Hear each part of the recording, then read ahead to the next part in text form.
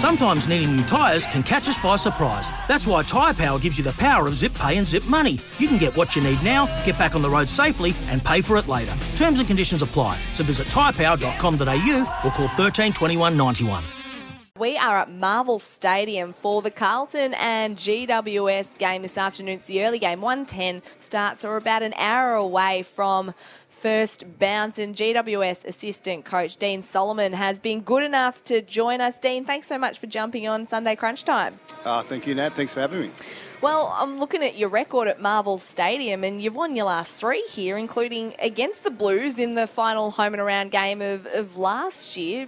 Does that give the group a little bit of confidence playing at this venue where you've had some success in recent times? Oh, job's done. We're home. It's, record speaks for itself. No, it's yeah. Look, it probably we haven't drawn on too much throughout the week. To be fair, we face a new sort of Carlton side who are, I mean, just from a list demographic, they're really well balanced. The way they played inside and outside, their game plan's very structured, and I mean they're playing a very good brand of football at the moment. So we know the challenge that lies ahead is huge, but for us, we just got to narrow in on our contested possession and our stoppage work today. We've sort of fallen away in those two phases of the game the last sort of 5 to 6 weeks, and we just need to get that back, and from there the rest of the game will flow on.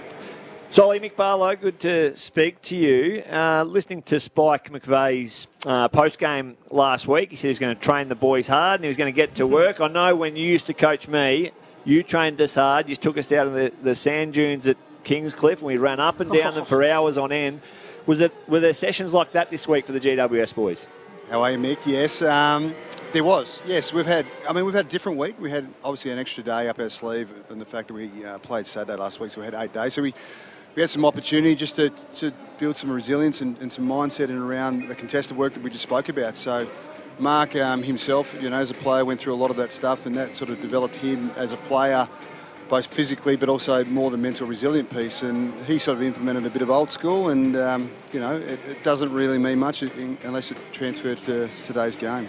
Tom Green, one of those players who's been managed this week. Just talk us around that decision, because obviously he's sort of been down in his form, but he plays a role where he's getting bashed and crashed every week, and he's a young player too. He must be a little bit sore as well. Just talk us through Tom Green and that decision. Yeah, and that's a really good question. He's such a kid, he's only 20 years of age, and it feels like obviously only been a part of the Giants for the last sort of 2 months, and I felt like he'd been around for 5, 6, 7 years, just because he's spoken about so much, and he's just absolutely, his red light it's on. It's been on for the last 3 weeks. Yep. We spoke about it 3 weeks ago. Do we rest him, or do we continue to roll and manage him throughout the week? But it just got to a point in time that we had to pull the pin on him and just freshen him completely up, and and in hope that next week that we get a good response from him. But he's given us absolutely everything. He didn't want to really, like every player, you don't really want to miss a game, but he understands, it's a bigger picture view, and try and help him and develop him, and also continue to learn his daily habits on how he can re-energise post-game, post-training. So it's a whole lot of things that we've had to educate and help him through the last sort of 3 or 4 weeks, because he's never confronted this. As a junior footballer, you just respond and be able to play a game, but it's a whole new ball game at this level. And look at the midfield we're going to confront today as well. So, yes, it was a calculated decision over many hours of discussion, but Tom will miss today, but we'll have him back next week. And Solly, back to the discussion around the week you've had, the physical training sessions. I knew you'd come back. Yeah, I'm coming back. I knew you would, I thought I got away with that one, but no. What you want to know what? Yeah. I want to just know, did you do the Shark Tank drill? So you put, this is what you do, right? You put one player in a little 5x5 square. Yep. And then they have to keep a fresh player out of that square for 30 seconds, and then blow the whistle, and then another fresh player comes in. You go 4 or 5 times over. This is Dean Solomon.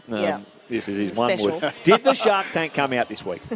Yeah, it might have come out. It might have. No, it did. It did, along with a few other things. I mean, there's a bit of that the mentality building stuff, but we've got to have some method around what we're doing as well, and we relate it to the game and broke it down to each individual area as well, where they're playing, they're tall, small, inside, mid, outside. It was a bit of a discussion and a lot of structure around it, but yeah, just a bit of grunt work, which I'm, to be fair, as you know, Mick, throughout your career, you probably did a little bit of that throughout the season anyway, and it didn't probably We didn't shine a light on it too much, but when you lose and we've sort of fallen away in certain areas of the game, the attention is probably on it. And Mark probably alluded to it, what he was going to do. So he's delivered his end. It's just now, as a collective, coaches and players, we've got to deliver today. And the next, the last patch of the year, has there been discussion around what it looks like? Because so often, out of finals contention, clubs can just limp to the line, but there's got to be a purpose around this next block to make sure that there's opportunity and some real optimism going into the off-season and into next year. Yeah, absolutely, Mick. I think you look at most sides, the way they finish the year off before and come into the new year usually reflects, it's similar. So if we fall away, we probably feel that, next year we start the starting line guessing ourselves a little bit. But I think if, the history shows if you finish off really well, you get some momentum, your confidence, you add layers to your pre-season, you have a clear vision of what's needed within the group to improve, and then you hit the starting line next year with real purpose. So if we individually and collectively fall away this year, it'd be really disappointing. So if anything, we've probably revved things up a little bit, as you alluded to, the way we're training and everything like that. So we've got real purpose around what we're doing. We honestly walk into games like this thinking we can win. Like we're not. There's an absolute. There's no negativity. The attitude is cherry ripe, and we're looking to knock a few of these big teams off and prove that I look at the list, and we've been here for a short period of time, but there's absolute quality on this list. We just got to unlock the mentality and just inject some confidence into these guys. And they, not long ago they were playing in a grand final, and most of those players are still here. So this is a quality list. Just needs to be woken up a little bit, inject some confidence, and we'll come home okay this year. You mentioned before that the midfield that you're coming up against today, we know Carlton's so potent in that area. Do you look at tagging someone like a Sam Walsh, or you just focus on your game? No, we do. We've spoken about 2 or 3 of them that we potentially look to tag. At the first 10 minutes, we're going to analyse and assess, okay. and then go to if we need to. We've got a few players missing in that part of the ground at the moment.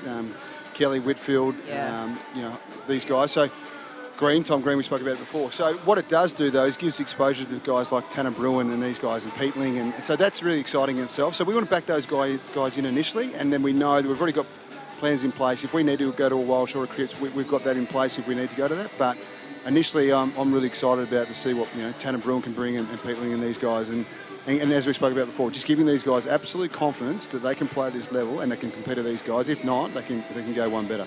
Now, you were the interim coach at the Suns for a bit after Rocket left back in 2017. What did you learn from that experience that you've been able to share with Mark McVeigh? Because it's obviously an unusual situation to find yourself in.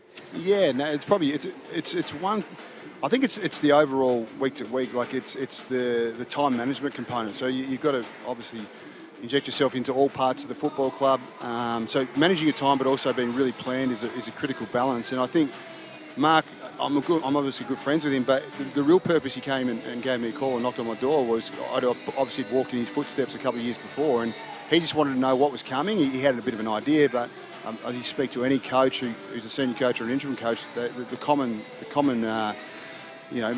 sentence they use is, I didn't realise it was going to be that much. And I just tried to dump as much information and prepare him and structure him up as much as I possibly could prior to the first game that he did coach, and just to give him a feel what was coming. And to be fair, he had a lot of it already down and structured up quite well, and his time management has been great. And most importantly, what we can't have is Mark getting consumed and sucked into all those different parts, because yes, it's part of it, but the most important part for Mark is spending time with his players and talking to him about what he wants now, which is a different game style. The week looks different, so spending time with those players one-on-one or within lines or the whole squad together, and just immersing himself, and they get to feel him, he gets to feel them, and that real strong connection was the most important part. So whatever we could do outside of that to allow that space to happen, that's kind of been my role. You think he's got what it takes to take the top job?